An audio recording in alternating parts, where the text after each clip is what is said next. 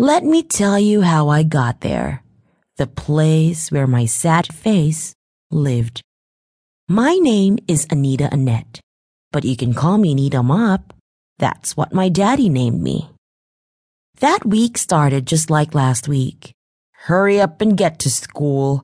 Hurry up and get to the school bus. Then come home, hurry up and get your supper eaten so we can hurry up and see if the new baby is here.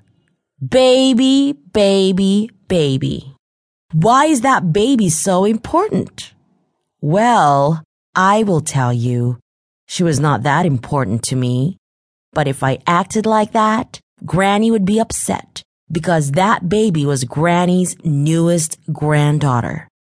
She was my uncle's first child, and wouldn't you know it, she was a girl. All Granny talked about was Charming Renee.